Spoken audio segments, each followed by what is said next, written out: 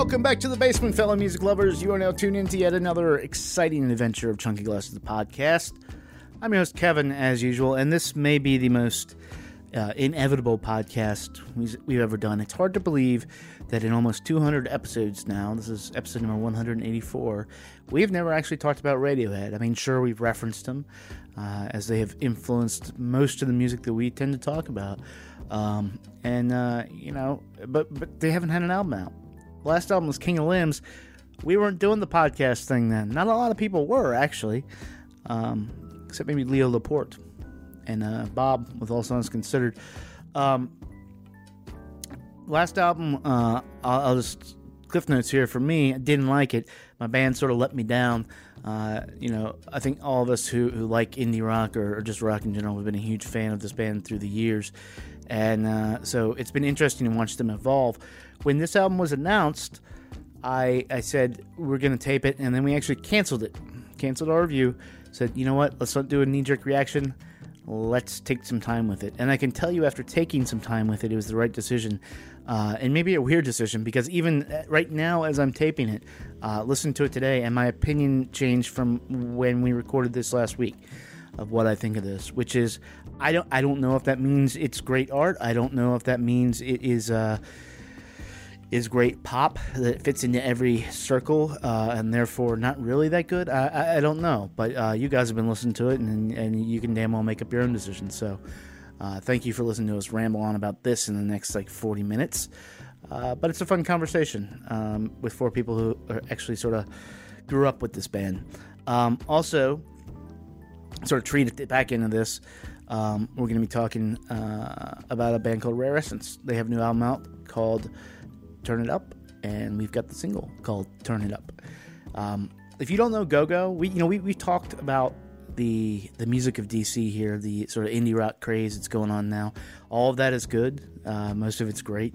In fact, you've got your punk rock history here, Fugazi, Discord, and whatnot. But what you don't hear people talk a lot about is Go-Go, and that to me is like the indigenous music of Washington D.C. Talking about Chuck Brown, talking about bands like Rare Essence, who when there was nothing going on here, that it was that and jazz, and for my money, that is the soul of the city. So that's why we're going to be playing that. Also, right up at the top, we're going to be talking about a little news that has now been discredited by Apple, but it's an interesting discussion nonetheless, where sites basically said that Apple Music was going to discontinue music downloads in 2 years. I don't know about you, but that's a sort of horrifying thought, especially if you are a mega collector and are upset that Apple Music is messing with your metadata. If that is your thing, you probably just passed out. So we're going to be talking about that up the top of this. So all in all, it's a pretty epic podcast as we scream towards episode 200. So I'm going to get out of your way right now. I hope you're ready. I hope you got a beverage. I hope you're relaxed. This is sort of a chill episode. Here you go. This is episode number 184 of Chunky Glasses, the podcast. We're reviewing the new album from Radiohead, A Moon-Shaped Pool. Okay. It happens here, and it finishes here. Two men enter, one man leaves. Nearly a 2-word review just said shit sandwich. I will roll the record up and down. That right there is a logical fallacy.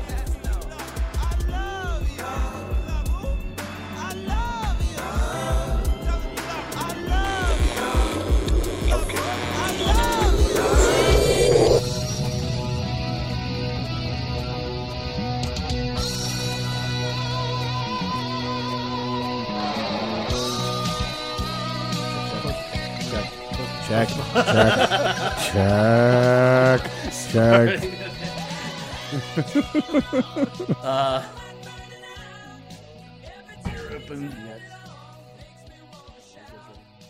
Sure. Always. Welcome back to the basement, gentlemen and lady. I think, Carrie, you and I are still reeling from our Fruit Bats extravaganza yesterday. You got it. It is, we had, you probably heard the episode this week, but we had them down here. It was sort of fantastic, mind-blowing, heady. We had to give Kevin some smelling salts. Yes, very much true. This week we're going to be talking about the new Radiohead album. It came out last week. We were trying to get it done, I think, really quick, and then thought about it, and we're like, let's wait a week. Let's digest it. So there ain't nothing quick about this album. We may be missing all the hits, but this is going to be the most comprehensive and correct take on the Radiohead album in the universe. Well, from some people. From the 23rd most influential music blog in the world. Before that, though, we talked about a little link that popped up on the internet. This was on Mac Rumors. I saw it first on Digital Music News, which you should never go to because it's a piece of shit site.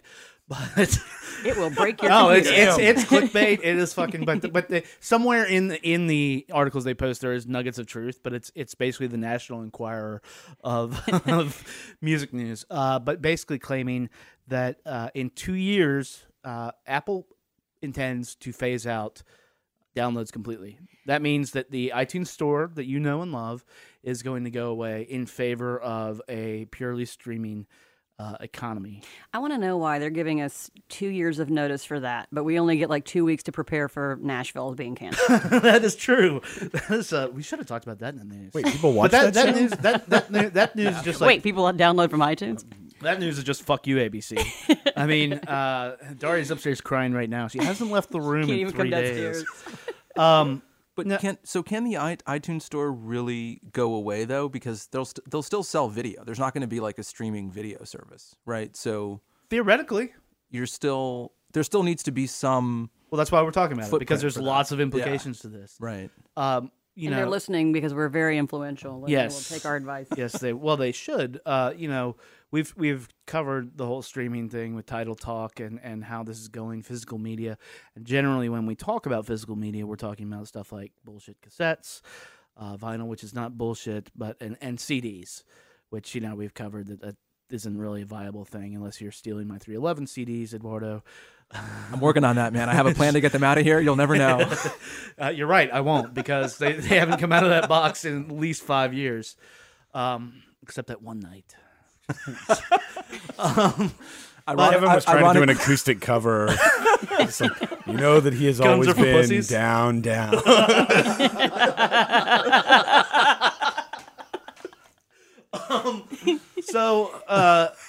But when I read this news, I immediately, some part of my brain just clicked on and started freaking out, because I am not a collector at all. But there is something to this idea of ownership. And there's currently a problem with Adobe software, where they're on a completely subscription-based model. You pay $50 a month essentially to get the suite. At no point can you own it. So if you discontinue your payment to that, you could do it 5 years from now, and all your work is gone. You have no way to access it. So my first question about all of this is, how the fuck do they think this is going to work for people who aren't interested in streaming music? I think that it would prompt Apple to reevaluate so much about how your phone relates to your computer, which is that so. And I don't think Paul's an Apple person, but I think the rest of us are.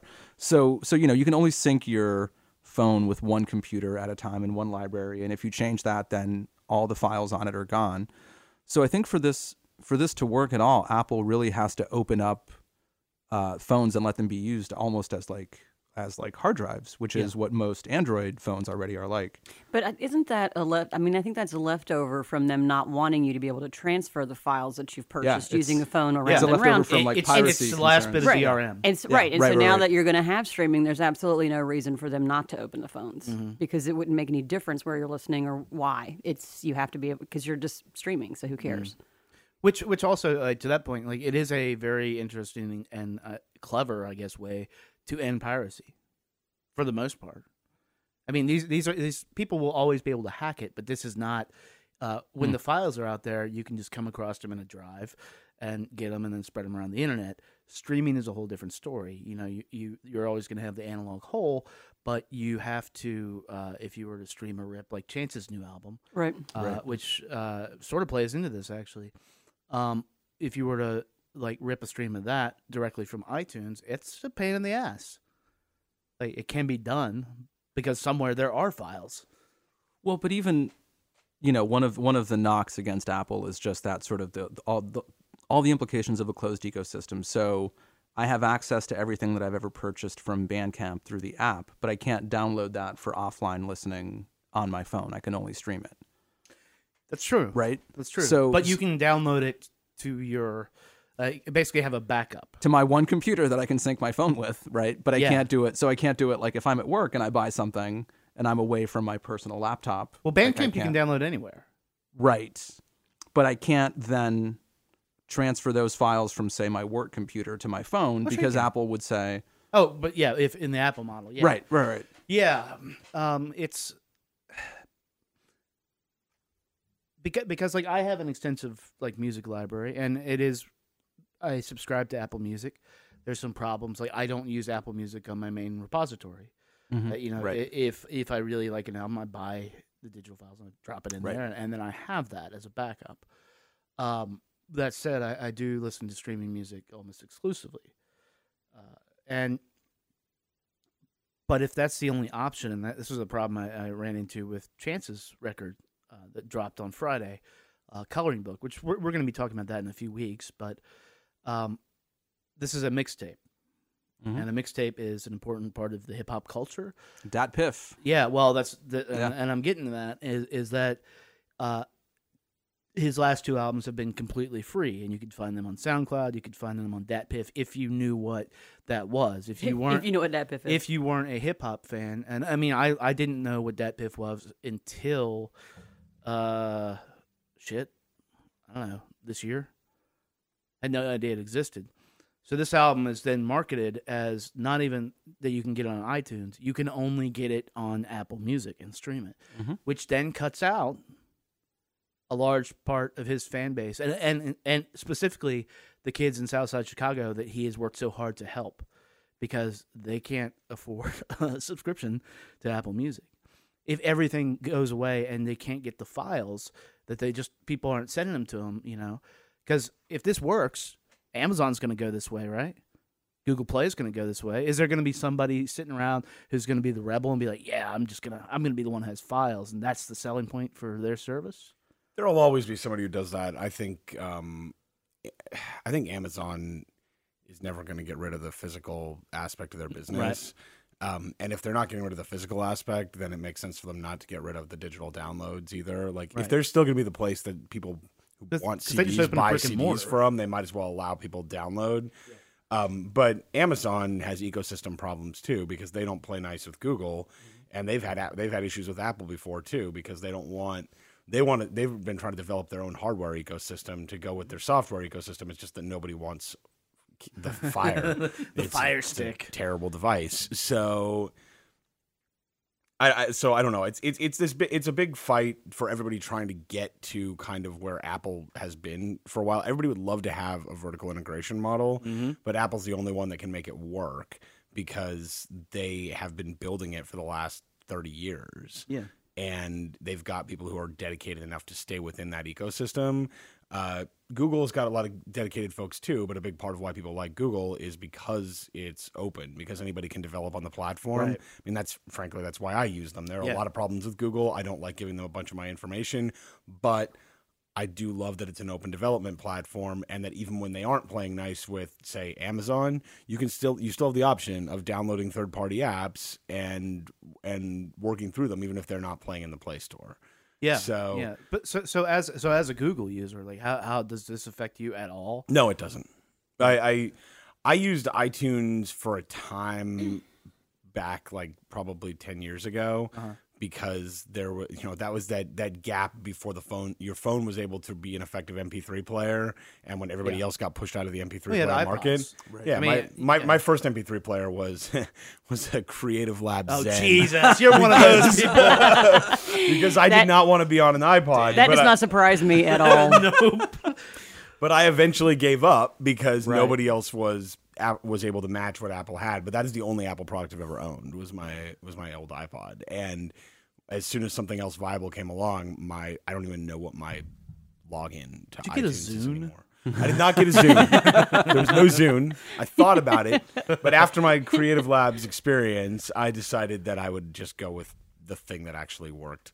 Okay. So, but other than that, like I think this is the natural extension of the model. Like the writing's been on the wall since I think 3 years ago when Netflix announced that they were trying to phase out their physical disc model. I might be one of the last subscribers to that service as well. You certainly are.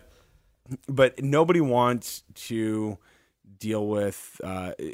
There's no margin for most of these providers in dealing with either downloads or physical copies. Unless your business is dealing with downloads and physical copies, everybody else would rather just move it to the cloud.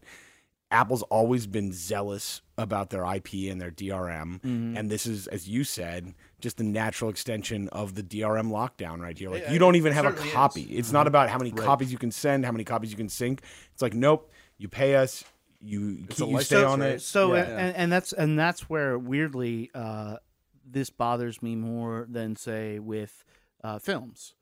And I consume, and I think in general people consume music much more often. Much wider variety. So, I've bought films on our Apple TV, and it's like, that's fine. I don't have the thing in front of me. I bought it because it was cheap. I'll probably watch it maybe 3 more times, some of these movies before Critters. But that was a rental, and it's because you don't want that on your right and polluting your. We watched Critters yesterday, but because of course, but it's Eric's fault. I blame you, Fruit Bats. But the ones that I do own, I fully expect to, at some point, if I'm just feeling slack when 8K TV comes out, I'll pay the $15 again. Like, that's the cycle of it. What I don't like about this is that because of the quantity and because of the wild variety of this, if for some reason, like say a revolution moment, you know what I'm talking about, the show. Oh no! What are you doing? Say something like that happens, and all of a sudden, like, you have based your library of this component that is important to your life upon this streaming model, and then you just don't have access for it. Well, I just had a neighbor cut my cable line. And so for like 36 hours, there was no Apple TV, no Hulu, no Netflix, no cable, because we still have cable because we're old. Did you just Come over sit to my around, house. I'll reading lend you some old copies Japanese of National movies. Geographic, or It was harrowing. I'm not going to lie to you guys. I'm surprised. I'm surprised I'm here and standing and able to talk. Struggle is real. But yeah, no, it is a very real issue if there's no if there's no local files. I guess one question I have is whether, and I think Kevin, you and I talked about this a little bit, like, does that change how phones are designed in terms of memory? Yeah.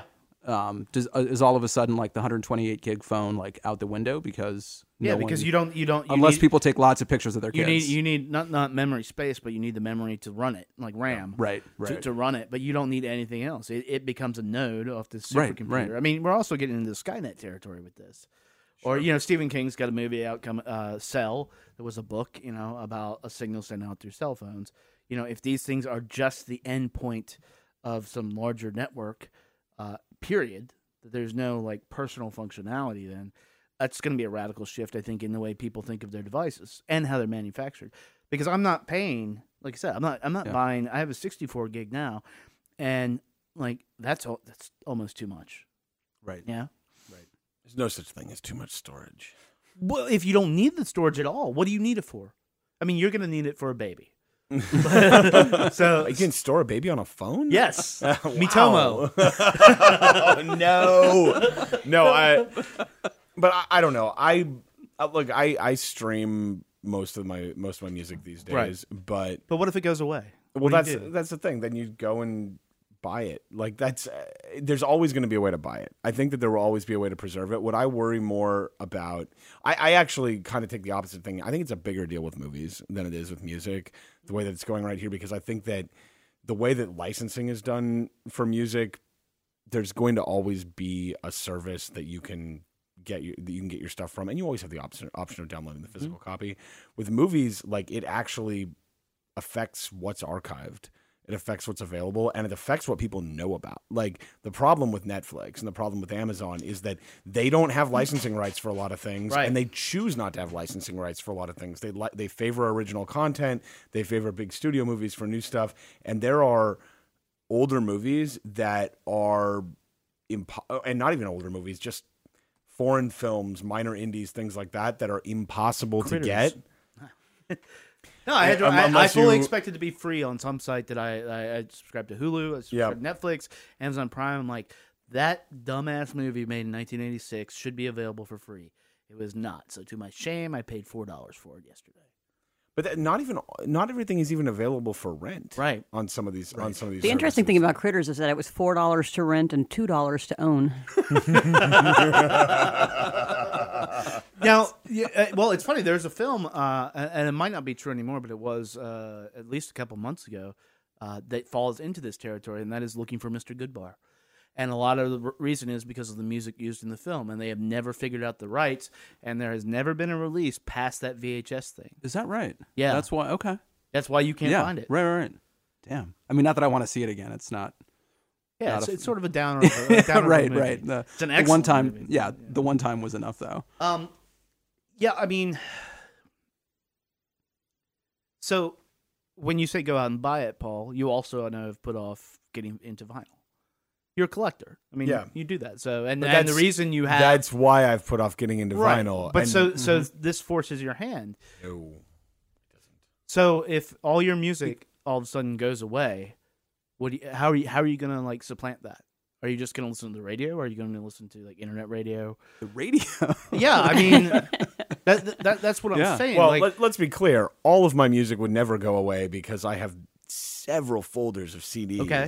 It's just everything that happened after 2005. And that's the point, because we all have that, but this going forward, like younger generations stuff would not at all have that, and mainly they wouldn't have it because they don't have the option to have it. Yeah, but I guess the thing is that I see where you're going with this, and it's a concern, but I don't think it's a real world concern. It's a everything in the world goes down concern. Like in a world where there's no, I was just thinking the same in damn a world where there's no streaming services, then at this point that probably means you got much bigger problems, because the market is so big and broadband access is becoming so ubiquitous that there's going to be a player out there in the streaming market. And if not, it's going to be more an issue of, does your favorite band pull their music, or do the licensing rights go away? And at that point, you've got the choice of either moving to the service that they went to or buying the physical copies. I mean, it's back in the fracturing. Yeah, it happened with Prince already. When he pulled it from everything but Tidal, it was like, do you want to buy, if you don't have Prince's albums, do you want to buy Prince's albums, or do you want to go to Tidal? Those were your choices. Well, yeah, and what was crazy is that when he died, people were like, actually went out and bought his albums. Some digitally, but a lot of physical copies, to the point that he went to number 1 and 2. I think it was Purple Rain and his greatest hits, still on the Billboard charts. But radio stations stepped in to fill the gap. I was about to say that, and Apple Music or Beats Music or whatever the fuck it's called absolutely did not. Right. And they, because I checked in just to see, like, well, every single station of some significance to people who care about music was doing a basically wall-to-wall Prince, which they probably got fined for.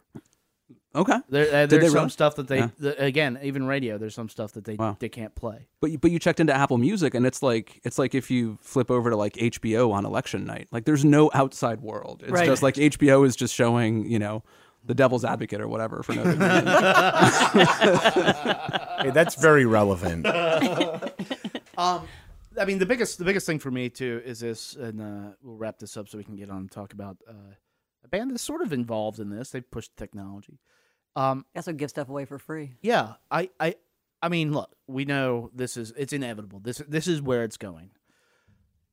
My main concern with it happening right now is, as magical as all this shit that we have is going on, the digital infrastructure is not there. It is not there. this officially no comment from Officially this no quarter. comment. Okay. And in a completely streaming world as it exists now, it cuts out lower income people. Don't you think though that, a la Jurassic Park, the music finds a way to get to the? I hope. I mean, like it gets. I hope. It gets. Yeah, I just wanted to say that. Yeah. No, but I mean, someone will rip a stream, or somehow, I think music finds its way to the people who want to find it. There will be technology that I moves hope. in and wrecks all of this as soon as it's out. And if all else Oh, that's fails, interesting, yeah. you always have your closet full of 311 albums. And they cannot take that away not from for long. you. You don't. Well, on that point, we're going to put a link in the show notes. Look into it. We were actually, Casey Ray was going to come by. So hit him up at Casey Contrarian. He's going to hate me on Twitter with all your questions about this. But no, he'll answer them because he enjoys doing this type of stuff. And, I mean, that's his job. That's what he does. So let's get on to some Radiohead here.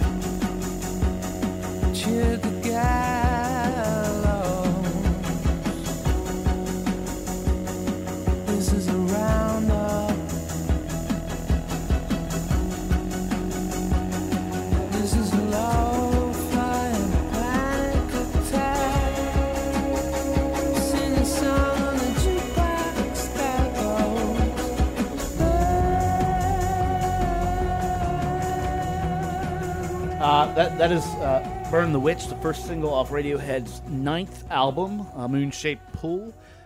This one was, we've talked about surprise releases. I forget which podcast it was on. I don't think this was a surprise release, but it's been labeled as a surprise release. Like, oh, it dropped out of nowhere. They started out by erasing their internet presence and slowly brought it back and like teased this video on Instagram and kept like teasing singles, released a single, released this, and what is sure to be Paul's favorite moment of 2016, the fusing of Radiohead and Paul Thomas Anderson. It was amazing. Also, wait, before we get into the substance, can we talk about missing punctuation? Because I'm trying to figure out that elusive hyphen that's not in the album title. Is it supposed to be a hyphen, or are there other punctuation? I think the lack of a hyphen makes shaped a verb. It's like a moon. So the Shaped moon pool. shaped a pool somewhere. Eats, shoots, and leaves. Grammar Police, this is a podcast for you. That's my favorite book. I don't know, Paul. We'll ask the band. Are they coming on the podcast? Sure. Yes, they are now. Look, we had fruit bats down here. We can get anything done. And that is the rule now. Now this is their, like I said, this is their 9th album. They have made a career out of sort of breaking the methods that we consume music, how we bring it in, and that goes without speaking to the content of the actual records. Starting with possibly their finest moment, Pablo Honey. Indeed. Co-signed. Strongly, heartily co-signed. Which featured the track Creep. Officially dissent from that opinion. Which, We need a sound effect for like gets up, slams off mic, stomps out, slams door. But no, actually, I do believe that in my heart. That single was overplayed as shit. It's a great song, but there is a very innocent and just rocking quality to that album that they carried through the Bends. And in revisiting that, for me, Paul, I don't know if I was telling you this, in revisiting the Bends, I was like, these are actually second-rate Pablo Honey songs. And they're great. You don't celebrate Pablo Honey, but I do. So it's like that is disagree with possibly that, the worst except with opinion that ever description of expressed the on this podcast. I totally disagree with that Okay. description of the band. Then in Gets up, walks out, slams screen door. Me. I'm still co-signing You're still- everything Eduardo's Kevin co-signing. is saying. Eduardo's just nodding up and down like a bobblehead. so I don't even know. I told you we were going to get you on this. So after that comes OK Computer, which at the time that came out, now you were saying what is this 20 years old? Oh my God, yeah. Like when I was listening to this album, it actually reminded me of, it sounded like a best hits B-sides of, there's every song on this album could be a decent song on pretty much every other album they've had. So it's a weird kind of conglomeration, but I was thinking about OK Computer, and I looked it up. I think It's the like, key is you just said B-sides, not A-sides. No, I know. And I'm not saying this is the greatest album in the world. I don't think it's terrible. I think it's actually pretty good. But, B-sides for Radiohead is still better than 90% of the dross that's out there. But I was like, oh my God, OK Computer came out 20 fucking years ago. Yeah. And that just was like mind-boggling for me. I was just pointing to the mic. Edit that out. But OK Computer, really, it did break the mold, I think, with Paranoid Android especially. You had some, they've always done a lot of, honestly, what U2 has done and pillaged, like, the underground and made it more palatable. That was not actually that palatable. I remember hearing Paranoid Android and being like, what the fuck is this song? Well, they also had like a series of videos that came out with that, and they Yeah. kind of became known as a visual band Absolutely. as well as that album, and that is still one of my absolute favorite albums of all time. And after that, they And I'm not going to apologize for it. You shouldn't. After that, they completely blew up everything with Kid A, which in the age of that has been called the first great album in the internet age. It was, I remember watching that album leak track by track to get it, because it was one of the most anticipated albums of my recollection around that time. And hearing it and everybody being like, what the fuck is this? And it was, I don't even know. It was like ripping off Aphex Twin. It was like taking everything electronic and just breaking it into this weird thing and Radiohead making it their own. Amnesiac was a companion piece to that. Hail to the Thief. I'm a big fan. I know people are out here and there. To my mind, In Rainbows is their like last great statement of an album or masterpiece of an album. That to me is flawless. King of Limbs. We'll put the link in the show notes. You can read what I thought about that. That was 4 years ago. But the reason I'm running that down is because we actually have never talked about Radiohead on the podcast. And also, all this if you're a fan of this album or of this band. So the anticipation for this, I don't know, was it high after King of Limbs for any of you guys? Not really. It's just like, are we? It was pretty high for me because I didn't like King of Limbs, but I didn't hate it as much as you did. I can stand it. I'll be honest, I don't listen to it, but that's because there's much better Radiohead to listen to. But it wasn't an album Like that made Pablo me. Honey? No. King of Limbs. The only album that they've made that's worse than King of Limbs is Pablo Honey, and and I'm serious about that. I don't think your mic's working, Paul. check. So I don't know. I was fine with it because it didn't sound like a band that was totally out of ideas. It was just a band that made a bit of a clunker of an album. Mm-hmm. So I was ready to see what they came up with, and I really liked this album. Yeah? Yeah. Yeah, what were your first impressions of it? Like, what were your expectations of what was going to happen on this one? Honestly, I didn't have any expectations because King of Limbs was so out of left field, and there'd been enough of a gap where you didn't know if you were just going to get.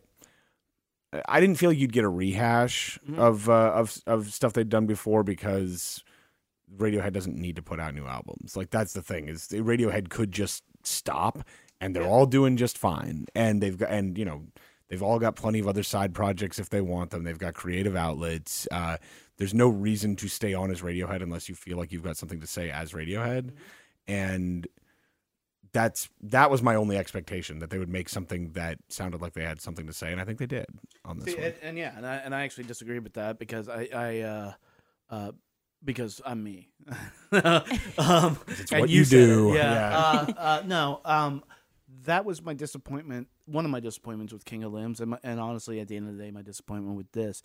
I think they maybe given the evidence that we have right now in front of us, maybe In Rainbows should have been it, because I see them carrying on as Radiohead. This in both albums, less so on A Moon-Shaped Pool. The biggest issue for me is musically, where the fuck is the band? Like King of Limbs, the band disappeared, and so the thrill of Radiohead was always, you could tell that there was a band performing this instead of on King of Limbs just Tom York. Like nobody else needed to be in the studio for that. This, it's just Tom York and Johnny Greenwood. There's it's like they've reached that stage of their career where nobody's going to edit them, and they can't edit themselves, and so they just keep doing stuff to indulge themselves, which is fine, but I don't know what the solution is for me to like fall back in love with this band. Is like, do they just play live shows and try out all this shit? I think that, but you minimize the fact that Johnny Greenwood was very prominent on this album, and I think that's huge. I mean, Johnny Greenwood's doing fantastic but Colin work. Greenwood, Ed O'Brien, and Phil Selway are not. That's fine, but I'm telling you that Johnny Greenwood is doing amazing solo work right now, and amazing soundtrack work, and you can really see that influence coming back in right here, and I think it made for a pretty cinematic album, actually. But you don't that's exactly that's the word I've been looking for. So Carrie, maybe you can address this, but you don't think that doesn't fit, like that doesn't feel like it's shoehorned in, like Johnny's doing this, so let's let him put a little of him into this. Because we're Radiohead and we can do whatever the fuck we want. I don't care. For me, Really? the sound of this album works for me. And when I said that I wasn't, like really looking forward with bated breath to this coming out, is because I was actually a little bit worried about it. Because I really didn't like King of Limbs. After I saw it live, I liked it a little bit better, because after I saw that concert, it was like, okay, these songs sort of make more sense to me now, but I never really went back and listened to the album more than once or twice. And honestly, I'm not crazy about In Rainbows. I think it's a good album, but it's not my favorite of theirs. And so whenever they're like, okay, and I don't really like Tom York's solo stuff. So in thinking about... You mean Atoms for Peace? Or do you mean... Atoms for Peace I could actually tolerate a little bit more than The Eraser, because The Eraser is just terrible. See, I like The Eraser. Which is we're going to fight. Yeah. So I wasn't, wholeheartedly waiting for this. But then when Burn the Witch came out, it was like, yeah, I like that. And then Daydreaming, I think they released that this week. So when the album came out, or last week, whenever it was, when the album came out, I listened to it the first time through, and I was like, this is pleasant and boring. And then the more I have listened to it, and the more I've really sunk into it, I think there's a couple of songs on the album that could have been left off. But overall, I think the orchestration is amazing. I definitely am going to say this is like brunch Radiohead. It's not going to like create any new fans for them. It's not a launch point for new fans. It's not something that someone who wants to investigate like all the different realms they can create should necessarily look to. But as a Radiohead fan, they are one of my favorite bands. I'm going to keep coming back to this and listening to it. I'm totally in for the long haul on this. I think that the first two songs they've released, I think, are quite good. They could tighten them up. There could be more layers. But I don't know of any other band that I'm familiar with that puts the like the delicateness over top of these really foreboding chord structures. And some of their older work, they're using 9 different notes in a chord. They kind of back down to about 5, 6 in some of them. But overall, I'm not familiar with a band that I can think of off the top of my head that can do this. And it kind of reminds me of classical music. And so that's where I think Paul's comment on it being cinematic really fits in. And it was the word I was looking for. But like Barber's Adagio in Strings, which is just this really dark but simple.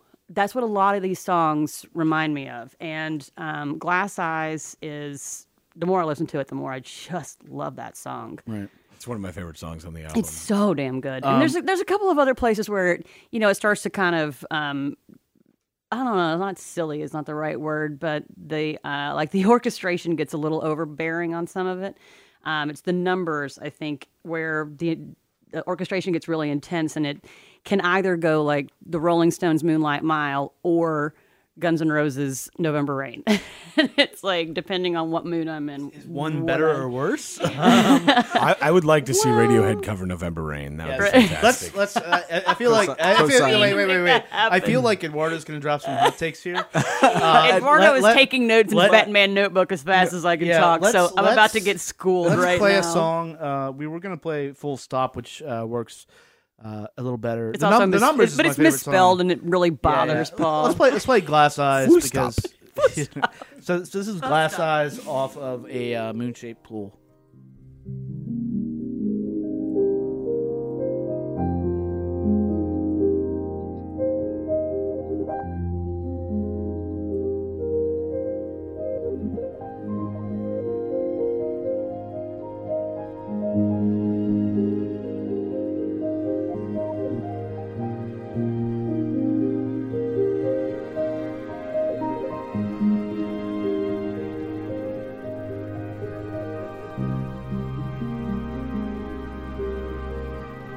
It's me, I just got off the train.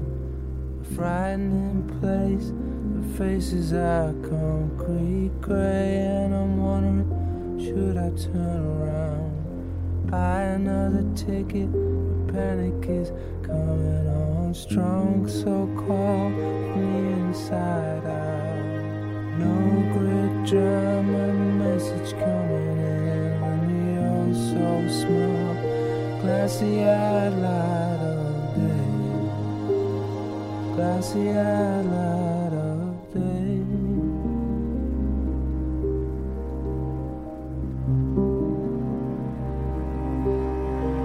The path trails off and heads down the mountain through the dry bush.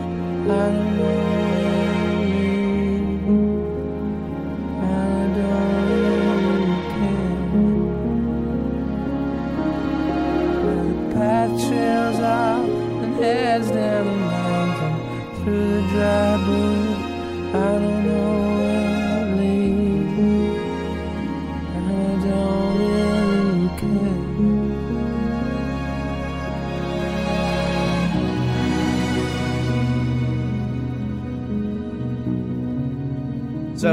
So that's Glass Eyes off of a moon-shaped pool, and you were saying, Karen? No, I think that highlights the difference in what you and I both want from this album. In that, I was talking about that one key shift. There's just one gorgeous key shift, and then you can really, if you listen very carefully, you can hear just basically throughout the whole album, you can hear exactly how hard they're hitting piano keys. You can hear exactly how hard the strings are going across, and for me, that's the music that I want. You're saying that you want more of the band itself, and that why isn't this just Tom York? And when I don't actively put this on, like when it just came on, like the whole album, in like a sort of weird shuffle mix, and I just forget that I'm listening to Radiohead, I'm like, oh, I really engage with that. But I flip-flopped so many times with this album since it came out. The first time I just was like, no, I don't get, and that's not because it's a hard album to get. Yeah, you posted on Facebook. Because look, Radiohead isn't hard to get. They make amazing pop songs, and that's why people like Coldplay rips them off. These are complex. I always tell people that Coldplay is like Radiohead after drinking about 4 cases of Pepsi. Yes, Coldplay is just Radiohead in the darkest timeline. But then I'll listen to it again and I'm like, yeah, this is fucking as good as the Colin Stetson thing we were talking about. But if you listen to that song and you envision it like with Tom York's broken face singing it in that gorgeous voice, sure. It's just honestly, I don't know why I can tolerate this and really like it, whereas stuff like last year when what was it? What's the band I'm thinking of? Oh, Beach House came out, and their songs didn't really go anywhere. And they were fine, and I was super pissed. Like I expected something, and it didn't come out. I wanted Beach House, and it didn't come out. And I don't know why I can tolerate this and actually like it for what it is, whereas the Beach House thing was just so disappointing. I think Eduardo's about to tell you. He's about to drop his hot takes. So. My take has it's considerably cooler because of the Colin Stetson podcast and Louis Weeks and Chad Clark are just such sweet, amazing, thoughtful people that I left here thinking like I can't shit on something that's creative because it just I realized that actual work went into this album, and I like Radiohead way less than most people. I don't dislike them. I saw them on the Pablo Honey tour. It was fucking incredible. They were opening for Belly. Wow. In 1993. Oh my God. Up at Ritchie Coliseum. It was absolutely amazing. I didn't see them again until 2003. I had a friend who was pen pals with Tom York in the mid 90s. Like I remember going to like the mailbox in college with her, and she'd be like, "Oh, there's a letter from Tom." I respect a lot of what they've accomplished. That being said, I just cannot say, like, the one good thing I can say about this album is that they're acting their age. And that's nice because they're fucking old and this music is incredibly boring. I said brunch. And that's great. It's great that that a bunch of old people are acting old. No, I don't like. I just have my notes here are kind of scattered. There's a bunch of Z's for when I nodded off. I actually wrote 2 cinematic. There's no such thing. I also wrote acoustic guitars should not be a good thing because no one walks around thinking I really want to hear an acoustic guitar, and the instrumentation on this album is so monotonous that when they come in, you sort of like perk up a little bit, and you think, oh look, there's a different tone there. When I messaged you, Kevin, and I said the sequencing on this album is terrible, you said, well, it's alpha, which is the single stupidest idea I think. Like it's just, the hot takes. And you know why it's dumb is because we don't spell the band's name alphabetically. We call them Radiohead. Also, Tom York is spelled THOM. Yeah. If he really wants to be committed, he needs to get rid of that H. So, like, True Love Waits. I'm happy to see that recorded. It's pretty, but in a mutilated form. Right. I mean, how many people here in this room have heard the actual original thing? Have you, Paul? Yeah. It's been around for. But I don't think the form here is mutilated. I think it's appropriate to the Do you? album. Yeah, like there's nothing random about this album. It's of course not. and it's not.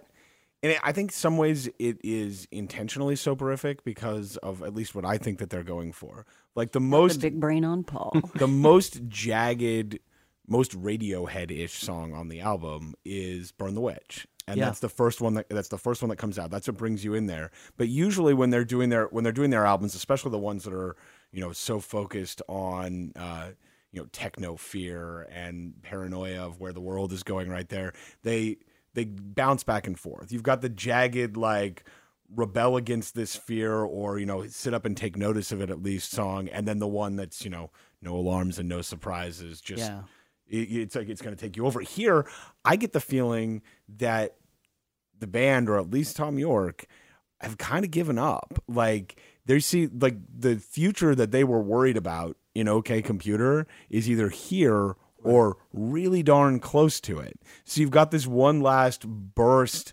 of rebellion and, sit up and take notice with Burn the Witch to start out with. And the rest of it is fatalistic. It's aliens and robots and your humanity is being taken away from you and just progressively slower and slower. It is almost an album length No Alarms. Right. Well, and it should be noted here that there's a lot of speculation. I don't know if he's spoken about this in the press, but he ended his 23-year relationship to his partner, which they have, I think, like 1 kid or 2. And that this is about that. Is it I don't know if I would buy that it's about that, but True Love Waits at the end. I mean, that's a song that was, I think, written for her. Well, hold on, but it definitely will influence your mental state. You can see the exact same things going on, and depending on what's going on in your personal life, you might say, "All right, let's stand up and do something about this," or at least make everybody take notice and see if someone can do something about it. And in a different spot, like say, if you break up with your partner of 23 years, you might just say, "Well, fuck it. It's all done. Everything sucks, and I'm going." Plus, I'm over 50, so it's all downhill from here.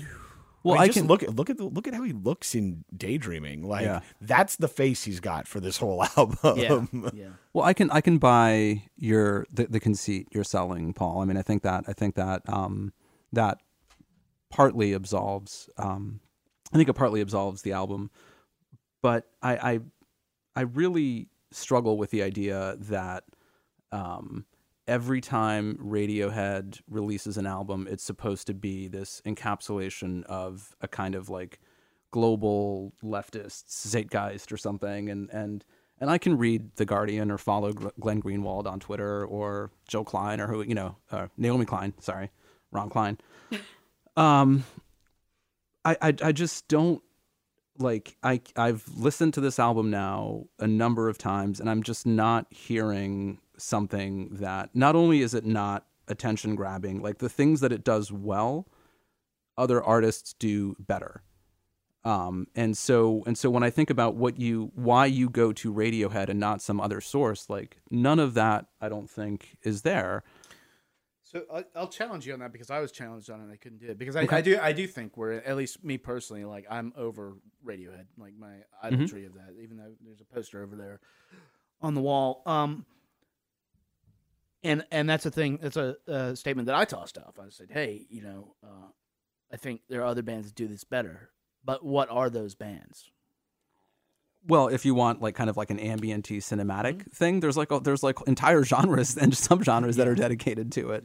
But that's only if you're going for like the mood music aspect of this. I think that because I think part of it is Radiohead's skill, but part of it is because they are Radiohead. They're one of the few bands that's reached a point where, whether they want to or not, people are looking to them for some kind of statement right there, and you use that attention, and you can actually communicate with people through reference to the rest of your catalog, which is I think what they're doing right here. Like this album makes sense because it's not coming from nowhere. This album makes sense because it's coming from Radiohead, and everybody listening to this album has a 20+ year history with Radiohead. You can also say that there are other bands that do this type of thing better, and there are other genres that address this type of thing. But to my knowledge, there's not another band that sounds like Radiohead. Whereas, like, if you listen to, like, Explosions in the Sky, you can't tell the difference between that and Mogwai. They're the same damn band. Yeah, no, I agree. But Radiohead has, as long as Thom Yorke is singing, even if it's, no matter what it is, you can tell what it is. I mean, his voice is so amazing.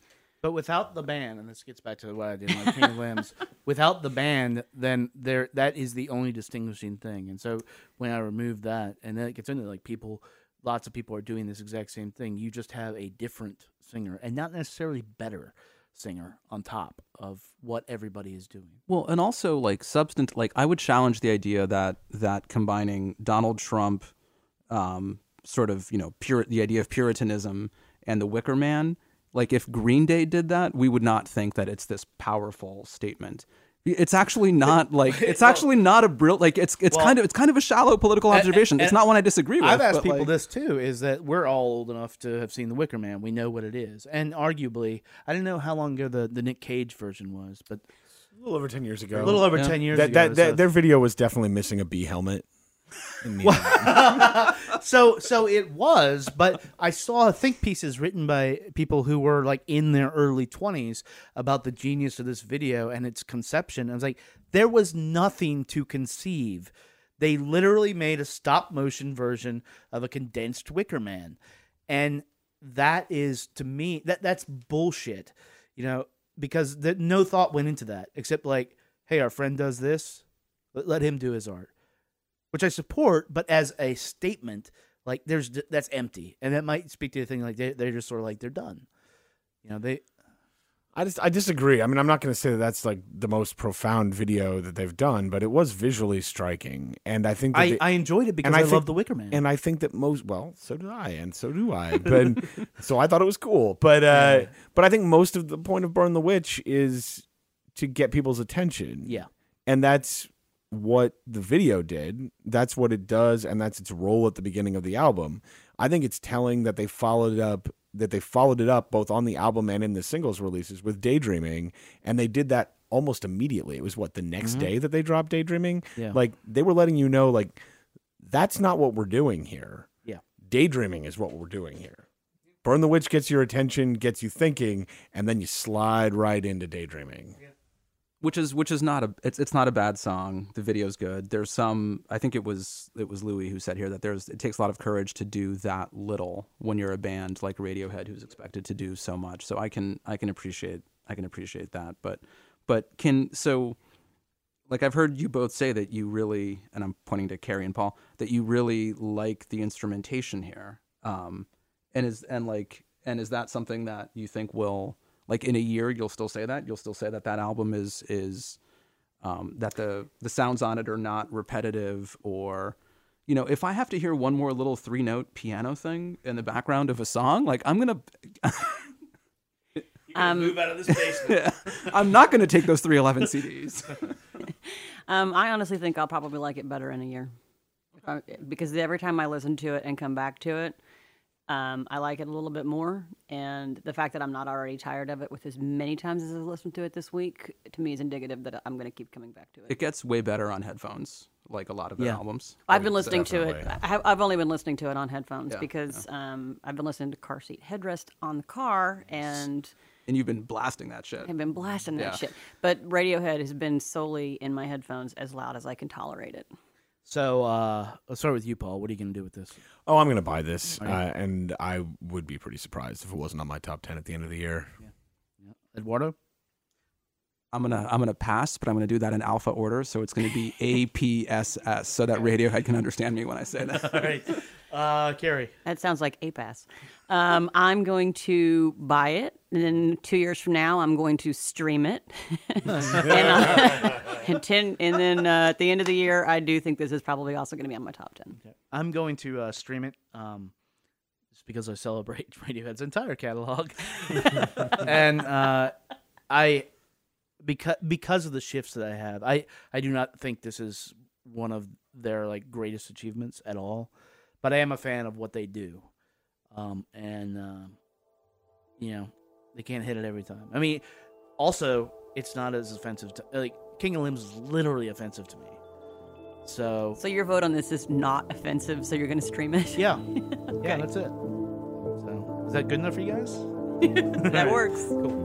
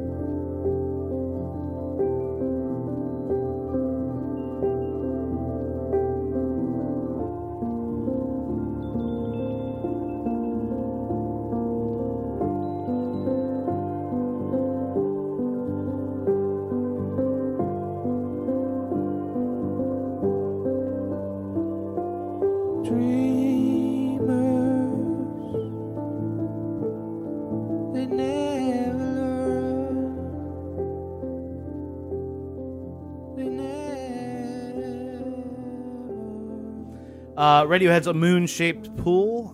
As always, don't trust our opinions, although you probably do since you're listening to this. That would make sense. Otherwise, that's weird that you're listening to this. That's really completely odd. Disregard everything we have to say. Unless you're just screaming at the radio for fun. Needless to say, it's been a topic or a hot topic of conversation, and like I think anything they release ever is going to be. So they're just flat out one of the world's biggest bands, and they earned it. It is very odd to me that a band that puts out something that is boring is as polarizing as they are. Yeah, but they've earned every. If you haven't seen them live, I was about to say, do it. They are one of the great live bands, and so everything negative I said about them is tempered with the fact that, like, I'm probably not going to go see them live anymore because I'd fall asleep if they play this material. You might love it, and then you have to eat all your words. Before we get out of here this week, though, we like to play a little track for y'all. And this week, the past few weeks have, for me, sort of been about like getting people in the room together. So we're going to get people in sort of the virtual room here. We are based in Washington, D.C., and as much as you guys might think that hardcore is like the indigenous music of D.C., it is not. That honor goes to Go-Go, and created by Chuck Brown. And also the guys we're going to play, Rare Essence. They've been around for almost 40 years. Yeah, they have a new album. Yes, Yeah. they do have a Nice, new album. nice. And I guarantee you most of our listeners who are listening to Radiohead have not heard of this band. But I also guarantee you that Thom Yorke has. The rhythmic stuff, if you are into percussion at all, like Go-Go and you study it, because it is a beating, like just pulse of life. That's quite amazing. We're going to have a bunch of links in the show notes to tell you more about this band because it's a 30-year history. But right now, what I want to do is play the title track from their album. So this is Rare Essence's Turn It Up off of their first album in 15 years. Turn It Up. Ladies, turn it up. If you're riding in your car now, turn it up. If your radio's on right now, turn it up. R.E., turn it up. Don't stop, turn it up. Hands up, and turn it up. Yeah, let's go. Everybody buckle up. We ready for liftoff. My holiday flow. I'm getting my gift off. Haters gon' hate. It ain't nothing to trip off. I tell them from the go, I ain't the one to piss off. This another hit from the inner city groove. People come and go, but the brand still moving. Sticking to the script for 30 years, they proved it. Thinking that the train won't stop is amusing. We turning up the heat, no more excuses. Drinking so hard, we lead a club ruthless. This a R.E. party, we do this. One thing about that is we ain't losing. Shout to all the crews, y'all know what to do. One hand in the air, ladies can do it too. If the beat gets you hype, turn it from left to right. If you really feel the band, then put up your other hand and DJ, turn it up. Don't stop, turn it up now. Turn it up. Come on, turn it up. Yeah. it's time to turn up again. The people at the door, please let them in. Talisa, Keisha, also Pam. They like to turn it up, and they love to share. Put your hands in the air, 'cause here I am. With the weirdest band alive, they cranking man. And all my ratchet girls, no drama man. Corleone's on the mic, R.E.'s the band. Meet up with your team, time to get it. Cheers to the good life, yeah, we with it. Bottles passed around, show some love. Pretty girls in the club, show some love. City to city, town to town. Even LA, crave the sound. ATL, they love it now. Shorty Corleone, DC, turn up right now. Soldier, turn it up. Bartender, turn it up. Security, turn it up. Everybody in the club, y'all turn it up. Loud, loud. Yeah, yeah, yeah. Come on. Loud, loud. Turn it up, y'all. Turn it up now. Here we go. DJ, turn it up. Turn it up. Here we go, y'all. Turn it up now. Hand clap, y'all. Hand clap now. Hand clap, y'all. Hand clap now. Come on. Let's go.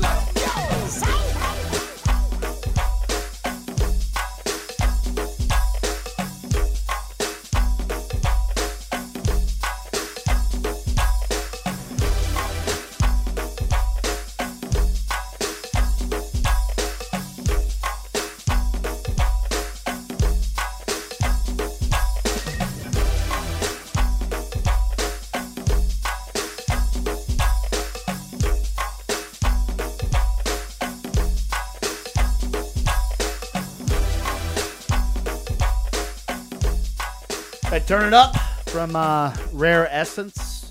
If that's the first time you've heard Go-Go, there you go. You're welcome. Welcome to DC. Yeah, get into it. They are, I think, aggressively pursuing shows. I looked at their tour dates. Go-Go has made its absence from the DC area proper. You're not likely to see a show at some place like the 930 Club too often.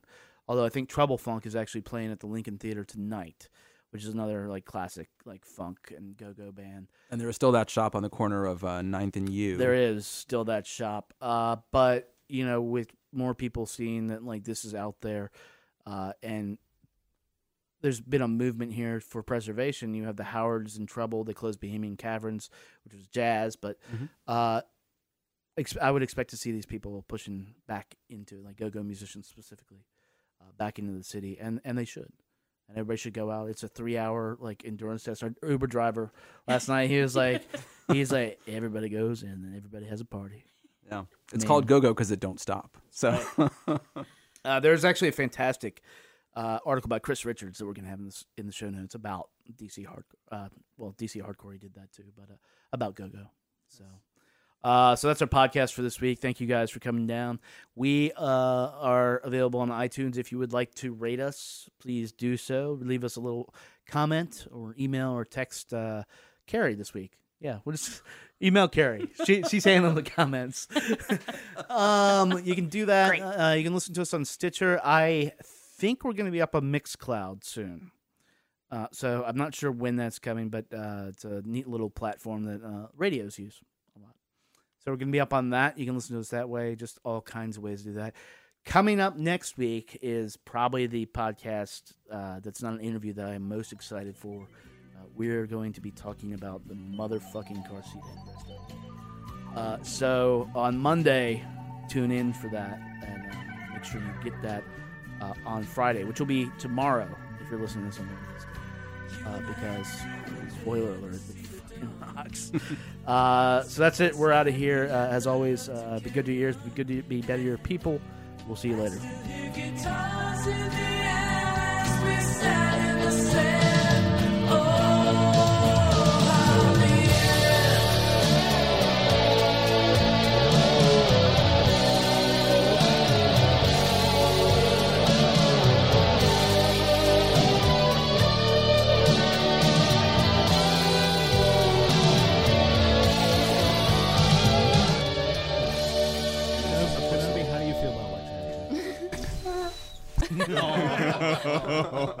Kenobi.